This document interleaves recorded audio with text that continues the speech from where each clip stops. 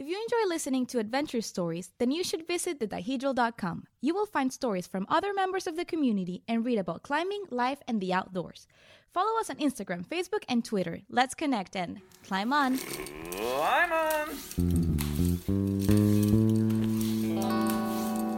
Roll! Hello, everybody. Welcome to another episode of the Dihedral podcast. This is Carrot. And today we're going to be talking about somebody who I think would be an amazing rock climber because of how strong he was, but also an amazing podcaster because of his ability to ask questions. Now, unfortunately, this guy died nearly 2,500 years ago, but that doesn't mean he's not still worth talking about. Of course, the person I want to talk about today is Socrates. So we could go on and on for hours, I think, just talking about Socrates, but I thought it'd be kind of fun just to focus on the trial of Socrates, written by Plato, a piece called The Apology, which I recommend anybody to read. But today I'm going to take some poetic license and just kind of break it down from my point of view. So it should be a fun talk. I hope you'll hang out. And if you want to hit me up, happy to talk about it outside of the podcast with you anytime you like. So anyway, Socrates is from Athens, Greece. His dates are from 470 to 399 BCE. He was a middle-class stonemason by trade, so there's some rocks involved there, but he never really worked at his craft because he was too busy just doing philosophy. And so there's like all these really fun anecdotes about his wife, like always just like telling him, Socrates, you got to go work. You got to go throw a brick, man. Like we need some money. They had 2 young sons.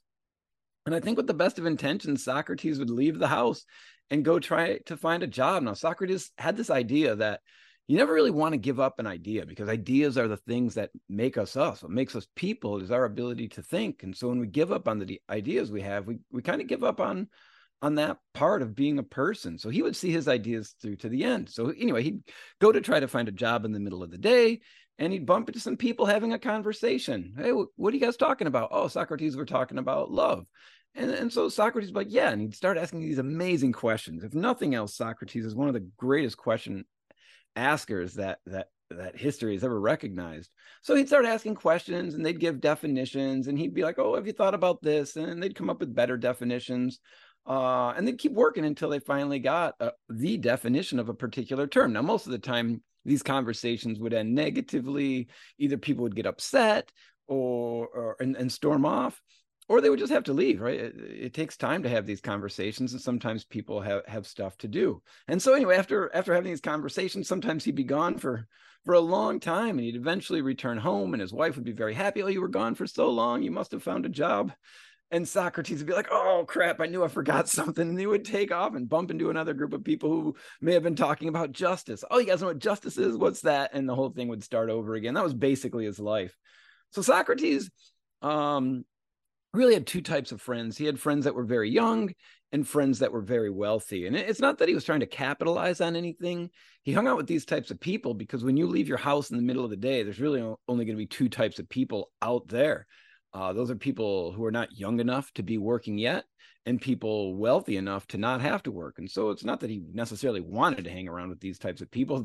Those were just the types of people around. It's kind of like a dirtbag looking for climbers. You tend to bump into young climbers, and you tend to bump into wealthy climbers because those are the people who have the leisure time to do it.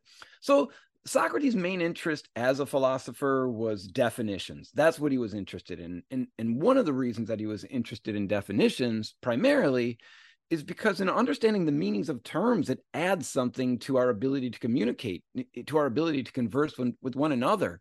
And so let me give you a couple of quick examples. Imagine that somebody comes up to you and tells you, hey, I love you.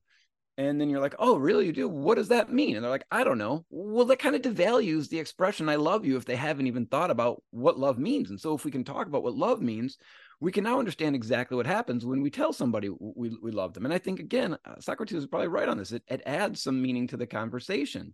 But even more, terms like the virtues, wisdom, temperance, courage, and justice, understanding these terms are important because they allow us to be better people. It's really weird to encourage people to act courageously without them ever having any conversation about what courage is. And so if we can talk about courage and understand what courage is, now we can fall back on that definition when we have to act courageously because we know what it is. And the same can be said about wisdom or temperance or justice or piety, all the virtues really for that matter. So anyway, that's what drove Socrates. The meanings of terms added value to our lives. And so let's try to get clear on the meanings and the definitions of terms. That was it.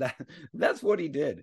So Socrates, he had to develop this sense of irony because he would go out to talk to people, and oftentimes people would be very confident in their understanding of a term, especially if they were like a politician or a poet or an artist. And Socrates would go up to them around these wealthy people and these young people and be like, "Oh, you're one of the great poets of our time. You must know what beauty is," for example. And be like, "Yeah, Socrates, beauty is this." And Socrates would raise this counterexample, showing that that's not really the definition of beauty. And now this person who's kind of filled with this esteem and pride and thinking that they know what beauty is shown to be kind of a false prophet in front of these wealthy people and young people. And they start to get pissed off. They're like, "You know what, screw you, Socrates. You're making me look dumb." And Socrates is like, "I'm not making you look dumb. You're kind of doing that to yourself." I think looking dumb was a point of pride for Socrates, but for most people, it's not that at all. It's actually quite the opposite. When they're made to look dumb or look like they don't know what they're talking about, they sort of fight back. And that's what happened to Socrates. And so anyway, he would do the same thing with a politician. "Oh, you're a great politician. You must know what justice is." And they'd give a definition, and Socrates would be like, "Well, that's not exactly right. Have you thought about this?" And eventually they would be shown to not know what they're talking about either, which is not good when you're a politician. You have no idea what justice is. And even worse, you're not even willing to admit that you don't know what justice is. So Socrates developed this use of irony in order to draw people into the conversation. And so people understood Socrates' reputation, and they didn't want to really engage in these conversations. So anyway, let's say a politician is walking towards Socrates and they make eye contact, and that politician just crosses the street. "You know what? I don't want anything to do with this. I'm out." And so as Socrates sees him going away, he develops this I guess gift to bring him back into the conversation, maybe yelling across the street, hey, please don't leave. You're one of the great politicians of our time. If you can't talk to us about justice, if you can't tell us what justice is, what are we to do?" And this person, feeling very confident, I would say arrogant, would come back and be like, "You know what? You're right. I am so great. I'll share my definition with you." And then bam, Socrates would hit him with a left cross right to the jaw, and they would be just battered and bruised, really not knowing what they were talking about. So anyway, that's just a real quick intro on Socrates. His goal is asking questions to try to get definitions. He was absolutely pissing off some people who claimed to know but didn't really know. I think understanding that will allow us to step forward into the trial of Socrates that happened much later in his life. He was 70 at the time of his trial, which was incredibly old for the time. But it actually started, and there's the story of Socrates started much earlier than the trial. So let me just give you a little story that Socrates actually gives during the trial. He talks about his friend Chaerephon, who went to a place called the Delphic Oracle. Now, the Delphic Oracle is this place that you can talk to God. The god of the Delphic Oracle is Apollo. And if you're not familiar with the idea, basically, you would pay money. Really, it's reserved for the wealthy, but you would pay money to a priest, and the priest would then take some questions of yours. And one of the questions of Chaerephon was, "Is anyone wiser than Socrates? Is anyone wiser than my friend Socrates?" And so anyway, you pay some money, you give your question to this priest. This priest then goes into some place, a waterfall, a cave, some mountain, a place of natural beauty. Incidentally, let me just add, if you've ever been to Delphi, you know the climbing there is spectacular. So go check it out if you get a chance to climb in Greece. But anyway, go to check out the Delphic Oracle as a historical point as well. You'd give your money to the priest. The priest would then go into a cave or whatever and talk to someone called the Pythian prophetess, which is a female prophet. And this female prophet had like the mark of God. She was so beautiful that she would kind of draw God's eye. And so she would take the question from the priest, go deeper into the cave, do this like seductive dance. And then Apollo would be like, "Oh, wow, this is a beautiful woman who's doing this great dance," and realize it's an interpretive dance. And so I'll say, "Okay, I'm going to give you the answer to your question. You're so beautiful. I owe it to you." And so Apollo, in this case, would send the answer back to the Pythian prophetess. She would then go do an interpretive dance for the priest. The priest would come out of the cave and give you your answer. So all that being said, playing a little telephone with God, we get our answer to the question, "Is anyone wiser than Socrates?"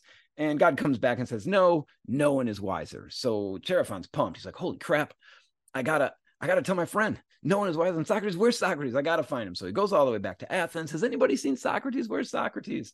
Eventually he finds Socrates, like, Socrates, I gotta tell you something. And Socrates is just like, what, man? What is it? Calm down. He's like, I just talked to God, and God told me that no one is wiser than you. Now, I like to try to put myself in Socrates' shoes, although he didn't actually wear shoes, but whatever, inside Socrates' toga or mind frame or something like that. How would you react if God came down to you and told you that you were the wisest of all people? I just don't think most people would just be like, okay, cool, and go on with their lives. If you heard that on like good source, it's probably going to change what you have in mind. If God tells you you're the wisest, and so Socrates is like, what can this mean? How could I be wise? I don't know anything. Like, I admit I'm ignorant. I really don't know anything at all. This is crazy. I want to figure out exactly what God means. And so Socrates came up with this plan.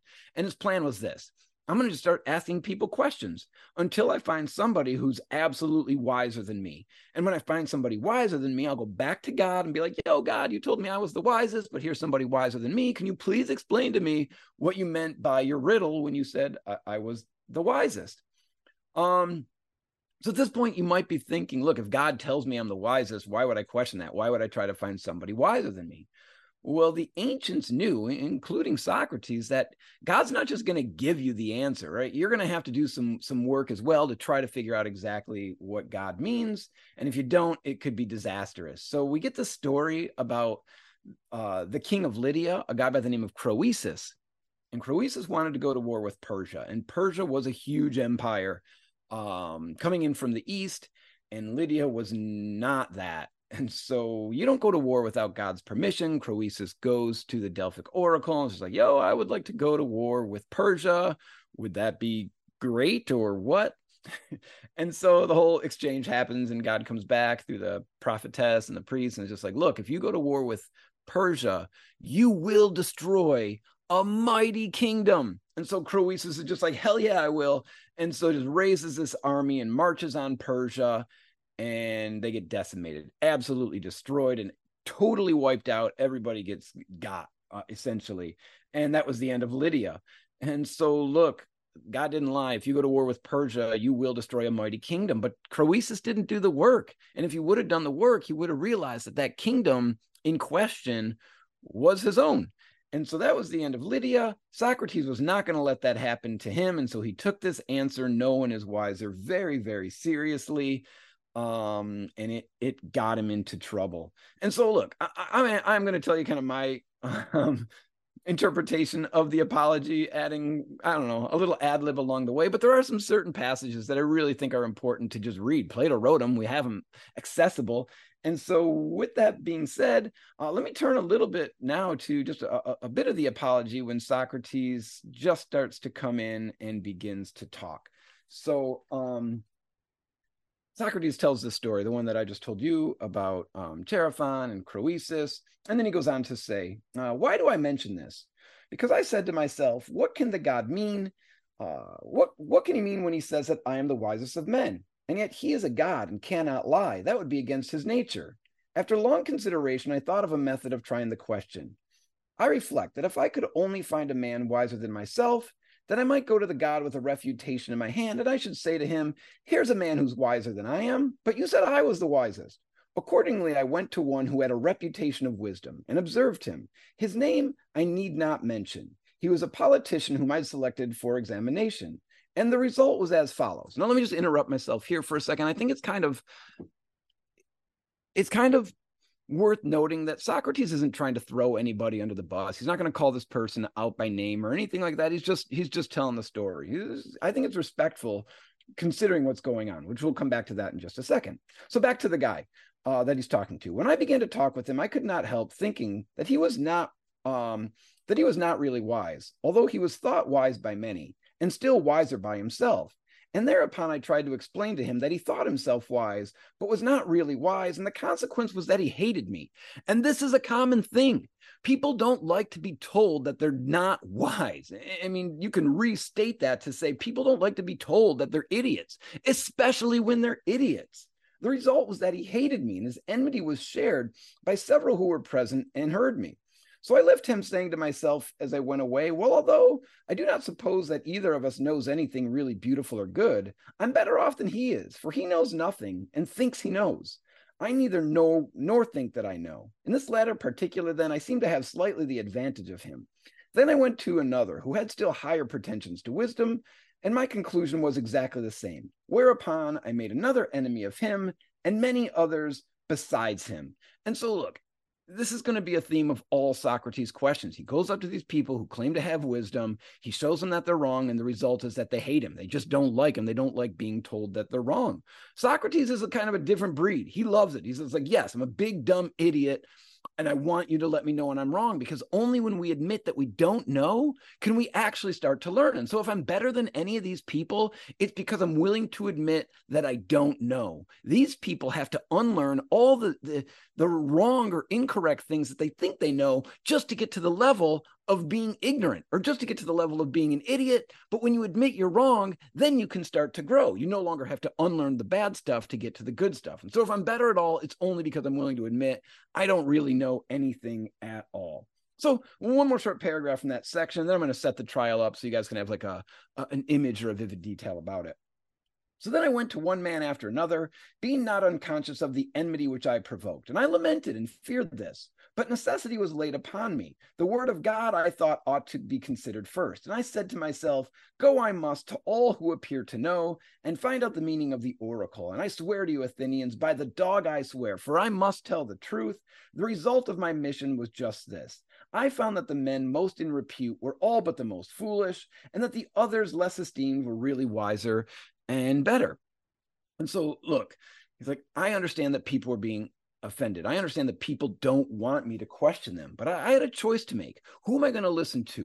What God has asked me to do, which is ask questions, or what man has asked me to do, which is not ask questions? And he's just like, I'm sorry if it hurts your feeling, but if it's between what God wants and what man wants, I think I'm going to go with God every single time. And so he's like, look, in all my years of questioning, one thing that I've discovered is this. It's these people who just run at the mouth, talk, who act like they know everything. Those are the most foolish. But it's these other people who just sort of sit back, drink it in, don't act like they know anything. That's where true wisdom lies. And so, look, kind of skipping ahead before we come back, if there's one thing true in what God said to Socrates, that no one is wiser, it's because Socrates admits that he doesn't know everything, right? People can be as wise as Socrates when they admit that they don't know, but to do more takes that wisdom away, because now you're asserting things that probably aren't correct. And so it's admitting our ignorance where true wisdom lies, which is something we can take out of the Apology. Okay, so that was this kind of intro. I want to back up a little bit and talk about what happens before the intro. So there's three particular guys who are bringing these charges against Socrates. The main person is a guy by the name of Meletus, who was a poet, and you could clearly kind of just see Socrates questioning him and him getting upset, and now he wants the whole thing to just stop. No more Socrates. Socrates is really famous, by the way, at this particular time. So we got Meletus, who's a poet. We have Anytus, who's a craftsman, and Lycon, who is a rhetorician, and Lycon and Anytus just follow whatever Meletus says. So Socrates and Meletus are really the ones going at it. The other two are just sort of, yes men to Meletus. So anyway, they bring the charges, and there's two sets of charges. And I'm going to call them the old charges and the new charges. So the old charges are of doing natural philosophy. And essentially natural philosophy is just trying to figure out what everything's made of. So back in the day, they had these ideas of elements like air, earth, fire, and water. So that's a natural philosopher, somebody who's trying to figure out what everything is made of. So the old charges, natural philosophy and sophistry. Now, sophistry is essentially somebody who teaches others how to argue. They were kind of the precursors to modern day attorneys. So they couldn't defend you, but they would teach you how to defend yourself, and they would charge a lot of money. Only the very wealthy could afford the sophists. And so that's what he was accused of, natural philosophy and sophistry. And then there's these new charges, and the new charges are a little bit more serious. And those charges are of corrupting the youth and not honoring the gods of the city / atheism. So Meletus goes back and forth on this one a little bit. So at first, we don't really understand what the new charges are. We have the old charges, natural philosophy, and sophistry. So Socrates walks into the courthouse. Socrates, despite his huge reputation, he comes off as a little bit shy. Socrates talks a lot, but he's used to only talking in front of his friends and just a handful of people. This is a big courthouse. There's going to be 501 jury members, and you have like another 500 people who are politicians, and then like another 1,000 people in the assembly. Like literally thousands of people in this courthouse have come to be like, holy crap, what's going on with Socrates is going to be nuts. It's just entertainment, live entertainment with one of the great people of that particular time. So Socrates walks into the courtroom, and he feels a little bit nervous, and he goes up to the judges and he's like, I've never been inside of a courtroom before. I don't really know what to do. I don't know who to talk to. I don't know who to address. If there's any advice you can give me, I would appreciate it. And so the judges are like, look, Socrates, don't worry about it. There's going to be some questions. You answer those questions to the best of your ability. And that's all we're really asking of you. And Socrates is like, okay, great. He's like, would it be okay if I addressed the court as if I was talking to some of my friends? And they're like, yeah, sure, that's fine. He says, well, that's wonderful, because I actually see some of my friends. I see my friend Plato sitting right over there. And he references Plato, who actually wrote the dialogue that we're kind of going through right now. So anyway, he's like, cool, I'll just do that. And then Socrates just turns into Socrates and tries to respond to the questions. And so again, we got natural philosophy and sophistry. One of the issues of not having a guest on the show is that it's tough to pause for water breaks. So sorry for the silence, just getting some water. And now I'm revved up and ready to go again. So natural philosophy and sophistry. The charge of natural philosophy is really weird. We don't really have any reason or evidence to suggest that Socrates was a natural philosopher. He didn't really engage in that type of philosophy. Remember, he was interested in the meanings of terms, and that's pretty much it. So he starts thinking about this. Why would anybody ever accuse me of doing natural philosophy? That's just not what I do. I'm very confused. And he starts to think about this a little bit. And eventually he starts to think to the story written by Aristophanes, a playwright. You can actually read this work. It's pretty entertaining, called The Clouds. So The Clouds is a comedy, and it's about this guy who's a natural philosopher, and he falls in love with the clouds. He thinks everything is made of clouds, right? It's not air, earth, fire, water, it's clouds. And he becomes obsessed with the clouds. It's kind of slapstick, so his head is in the clouds. Like he's just walking around with his head up in the clouds, just obsessed with them all the time. And there's like a trail of destruction, Mr. Bean style behind him, like ladders knocked over, and you can imagine baby buggies. And sorry about that, knocked over and things like this. So anyway, it's silly. So this guy becomes so obsessed with the clouds, and like you should like skip ahead 10 seconds if you don't want the ending. He becomes so obsessed with the clouds that he kind of moves into something like a hot air balloon and opens a school called the Thinkery up in the clouds. So he's got all this destruction, and he's done a lot of damage and harmed a lot of people, but not intentionally. Okay, that's the end of the story. And so that's the end of the summary of the clouds. The main character, this person who was obsessed with the clouds, turns out to be named Socrates. And so now we got the real Socrates talking to the real Miletus about a fake Socrates from a comedy. And so the real Socrates is kind of like Miletus. You do understand that you can't put a real person on trial for the sins of an imagined person. You know the difference between fact and fiction, right, Miletus? And Miletus seems to like slump in his chair, and he's just like, oh crap, I may have put a person on trial for the sins of an imaginary person. So he wasn't a natural philosopher. It's just a silly charge. Didn't even make any sense. And then we move on to the charge of sophistry. So one thing about a sophist is that, one, you teach, two, you charge money. And Socrates never made any money. I mean, his wife would be happy to let everybody know Socrates doesn't do anything except ask questions. And so the two conditions to be a sophist, money and teaching, are both things that Socrates never partook in. If anything, Socrates was the student. Socrates was the one asking questions, and he never got paid by anybody for asking questions. He just wasn't motivated or moved by money. And so he certainly wasn't a natural philosopher, and he certainly wasn't a sophist. And his response, his defense to that was pretty much on point. There's no evidence to suggest that any of those things were happening. And so that's when Miletus sort of speaks up, and it's just like, that's not what I meant, Socrates. I meant that you corrupt the youth. I meant that you don't honor the gods of the city, or that you're an atheist. And so with that being said, Socrates gets pissed. He's like, look, that's not what you said. You can't just change the charges in the middle of the trial. Now imagine today that somebody was just getting their ass handed to them in a trial. They were getting destroyed. And then I don't know, the prosecution's just like, well, we're going to change the charges. That case would be thrown out immediately.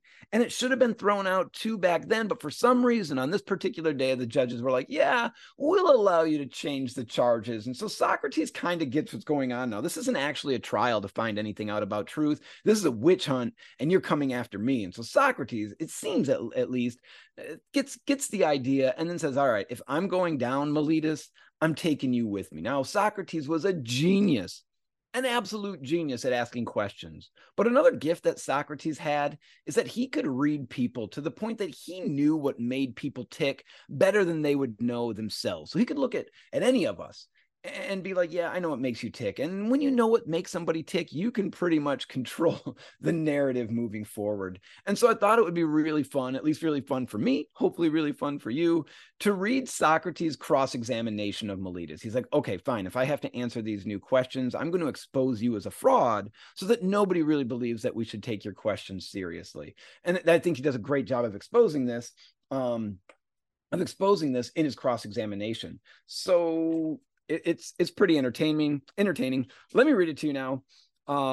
It starts off as this. Socrates is talking. He goes about Meletus. He says that I am a doer of evil and corrupt the youth. But I say, O men of Athens, that Meletus is a doer of evil, and that he pretends to be in earnest when he is only in jest, and is so eager to bring men to trial from a pretended zeal and interest about matters in which he really never had the smallest interest. And the truth of this I will endeavor to prove to you. So I'm essentially saying, I'm going to try to prove to you that this guy's in it for himself. We shouldn't believe him. He's kind of a liar. And so if he makes up these charges, there's really nothing to them. So he says, come hither, Meletus, and let me ask a question of you. You think a great deal about the improvement of the youth. Yes, I do. Well, tell the judges then, who is their improver? For you must know, as you have taken the great pains to discover their corrupter, and you are citing and accusing me before them. Speak then, and tell the judges who their improver is. So Socrates asked Meletus this direct question, who improves the youth? And Meletus just cowers. He just hides. Imagine a 4-year-old who puts a blanket over their head and pretends like you can't see them anymore because they can't see you. That's what Meletus is. He's like covering his face. You can't see me. But Socrates is like, no, I'm not going to let you just not talk. And so he points it out. He's like, observe, Meletus, that you are silent and have nothing to say. But is not this rather disgraceful and very considerable proof of what I was saying, that you have no interest in the matter? Speak up, friend. Tell us who their improver is. And Meletus responds very generally, the laws. To which Socrates says, but that, my good sir, is not my meaning. I want to know who the person is, who in the first place knows the laws. The judges, Socrates, who are present in this court. What do you mean to say, Meletus, that they are able to instruct and improve the youth? Certainly they are. What, all of them, or some only and not others? All of them. So every judge can improve the youth. And Socrates says, by the goddess Hera, that is good news. There are plenty of improvers then. And what do you say of the audience? Do they improve them? Yes, they do. And the senators? Yes, the senators improve them. But perhaps the members of the assembly corrupt them. Or do they improve them? They improve them. Then every Athenian improves and elevates them, all with the exception of myself, and I alone am their corrupter? Is that what you affirm? That is what I stoutly affirm. I'm very unfortunate if you are right, but suppose I ask a question. How about horses? So Socrates has Meletus exactly where he wants him, and he gets into this thing that we refer to as the horse analogy. So let me break down the horse analogy in my own words so you guys get it, and then we'll talk about how that just exposes Meletus as a fraud. So imagine that you had a sick horse. In climbing, let's imagine that you had a broken pair of climbing shoes. If you had a sick horse or a broken pair of climbing shoes, who would you take those things to? Just anybody out there, or somebody who knows about that craft? If you have a sick horse, you couldn't just take your sick horse to anybody and expect them to make that horse better. If you had a broken pair of climbing shoes, you couldn't take those shoes to just anybody and expect that they would make them better. There are people who can make horses better, just like there's people who can make shoes better, and there's people who can make kids better. But not everybody can make a horse better, or a pair of shoes better, or a youth better. It's a ridiculous thing to even assert that. Suggesting that would mean that we could take a kid, literally anybody in ancient Athens, and that kid would be great, which is obviously total BS. Me, for example, I don't really know anything about horses. I like them. I've actually seen horses in real life before.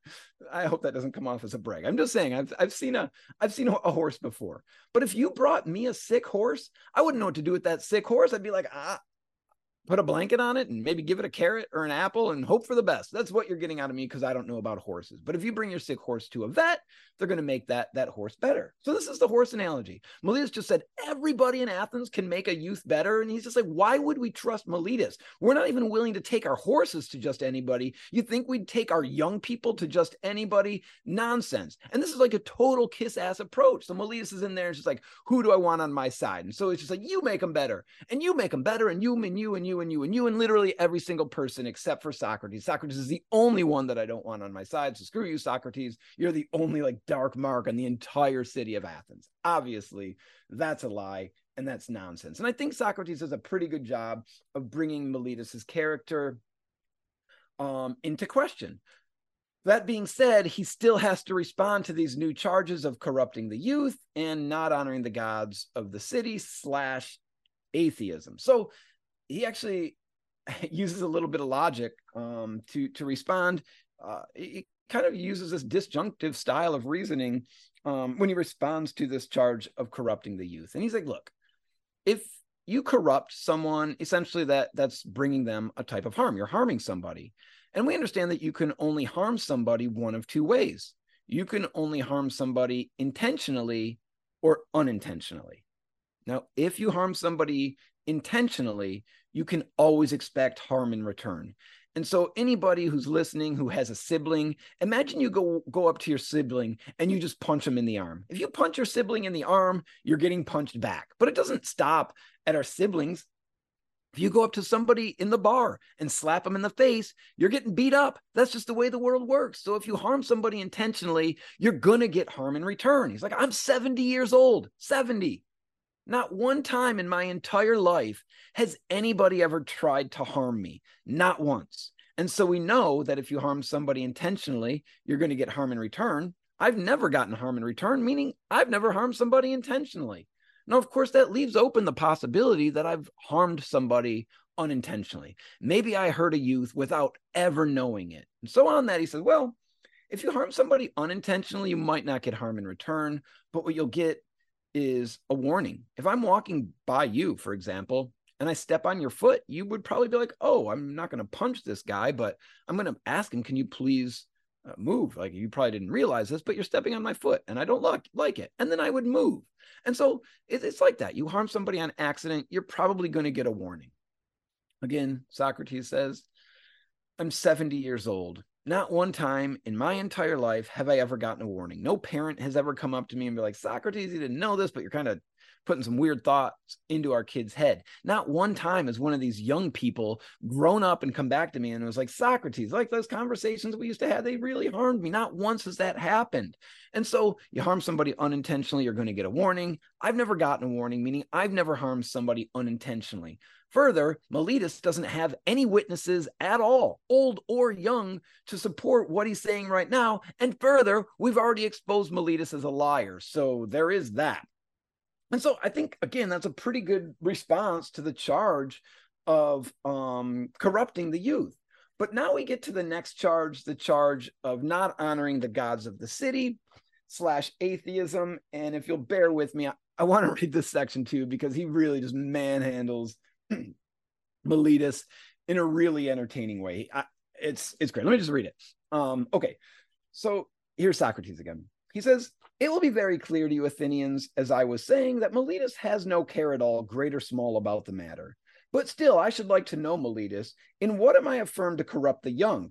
I suppose you mean, as I infer from your indictment, that I teach them not to acknowledge the gods which the state acknowledges, but some other new divinities or spiritual agencies in their stead. These are the lessons by which I corrupt the youth, as you say. So he's like, look, I corrupt the youth, you're saying, because I teach them not to honor the gods of the state. Now listen to Miletus's response. It's very important. Miletus's response to that could have been, I'm going to shrug my shoulders or hide my face again. He doesn't do that at all.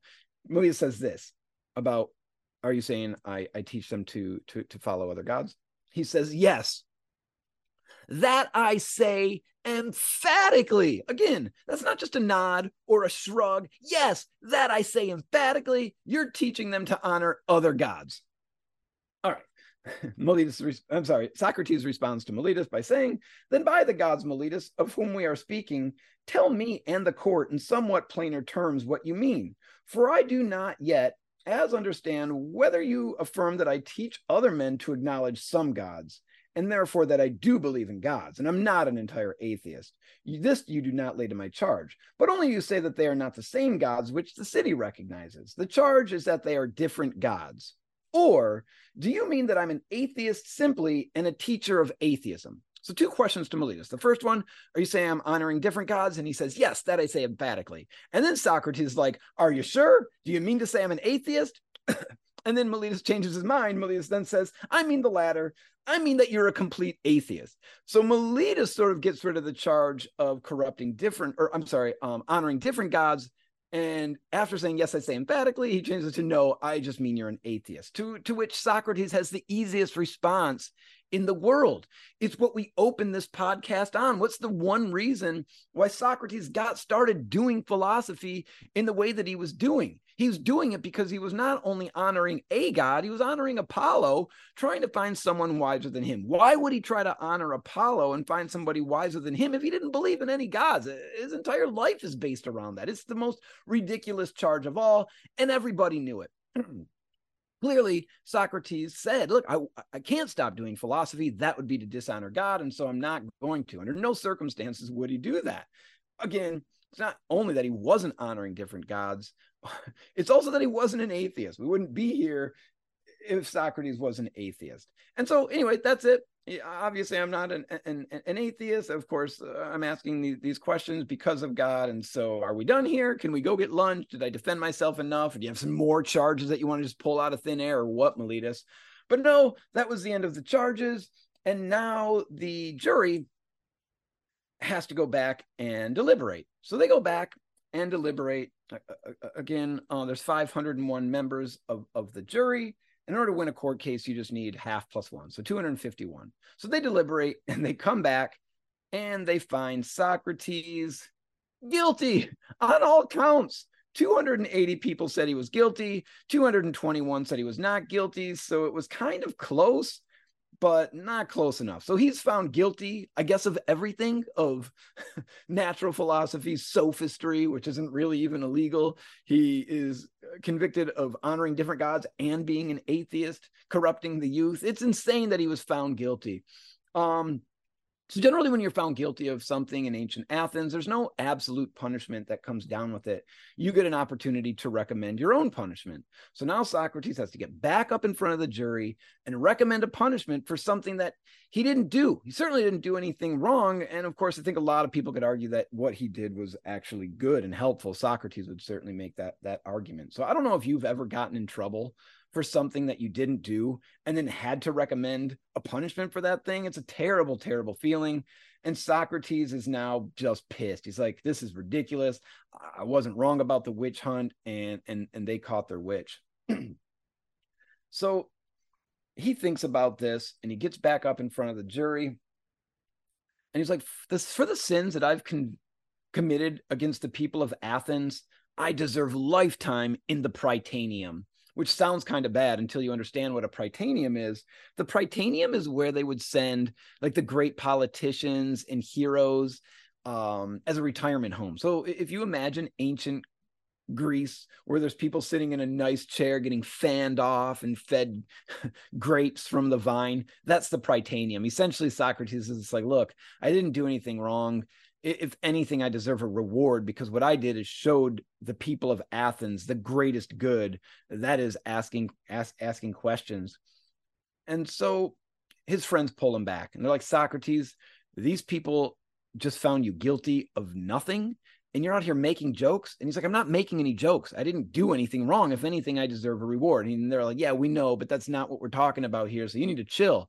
And so I think in all honesty, most of the people that found Socrates guilty, expected him to say, fine, you know what? I'll just stop doing philosophy, or I'll accept banishment, or something like that. But of course, as you know, Socrates couldn't do that, because to do that would be for him to disobey God. He couldn't stop doing philosophy. And so he's like, no, I'm not going to stop.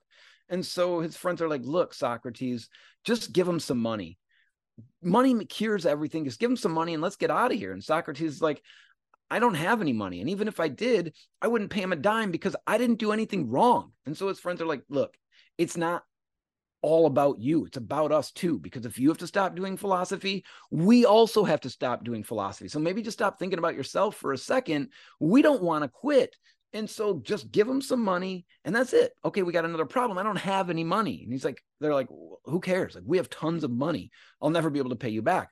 We don't care. We don't want your money. Again, it's not about you. It's about us. And so they come to this agreement and they say that we'll offer 30 mina of silver, which is a pretty substantial amount of money. For back then, it's a very substantial amount of money. And so like, Socrates, are you cool? And he's like, yeah, I'm good.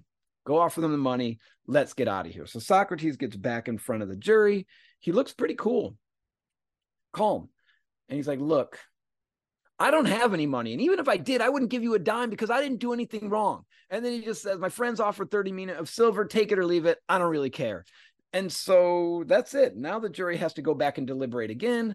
Are they going to take the money? And if they don't take the money, they got to come back with their own punishment, their own recommended punishment. And that's exactly what they do. They don't take the money. They come back and they're like, you had your chance, Socrates, and now we're going to kill you.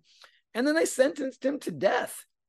It's at this point that you would think, oh, okay, now he's going to be really upset. Socrates wasn't upset at all after he was sentenced to death. His friends were upset, but he was calm. And he's just like, I think they made a mistake. I don't understand why people think death is a punishment. And he says, if anything, death is one of two things. It's either a dreamless night that even the king of Persia would envy. That's pretty good. You guys know how it is. Sometimes you hit that pillow and you just crash. And you sleep all the way through the night. You don't stir. You don't get up to go to the bathroom. You don't do anything. You just wake up the next day and you're like, wow, that was a great sleep. So you either get that for all eternity, or I get to go to a place where they're not going to judge me for asking questions. And so if anything, they're giving me a reward. This is certainly not a punishment. Also, I'm 70, so what are you guys even doing? This is stupid. And so he's okay with it. That being said, though, remember, he does have two small children. And so at the very end of this dialogue, the apology, Socrates asks a favor of his friend. So let me read that to you now. And then we'll have gone through the apology, at least the way that I interpret the apology. So anyway, he's good. He's like, whatever, they're going to kill me. But I have a favor to ask. When my sons are grown up, I would ask you, oh, my friends, to punish them.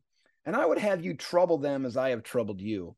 And if they seem to care about riches or anything more than about virtue, or if they pretend to be something when they are really nothing, then reprove them as I have reproved you, for not caring about that which they ought to care, and thinking they are something when they are really nothing. And if you do this, both I and my sons will have received justice at your hands. The hour of departure has arrived, and we go our ways, I to die, you to live. Which is better? God only knows. And so I think Socrates is just saying, look, speaking ironically, punish them as I have punished you. Or if they start to care about the name brand on their toga more than about what's in their heart, then you need to chop them down in the same way that I've chopped you down. And if you can do this, then I will have received justice, again, at your hands, not at these idiots in the jury, certainly not through Miletus. And so that was it. They went their ways. Socrates did have about a month between the time that he was sentenced to death and actually executed, but they did end up killing him. He had to drink poison, and that was it. Kind of. It was sort of it, but luckily for us, we had Plato who recorded a lot of the conversations he had with Socrates, and then went on to do even more. And so this is why we're talking about him 2,500 years later. He was a great philosopher. So anyway, that's all I really wanted to talk about today. Just kind of share a little bit about one of my favorite philosophers with you guys. As always, I thank you for sitting in and listening and joining us. Like I said, if you want to chat or talk, just hit me up. I'll be around. Thanks for listening.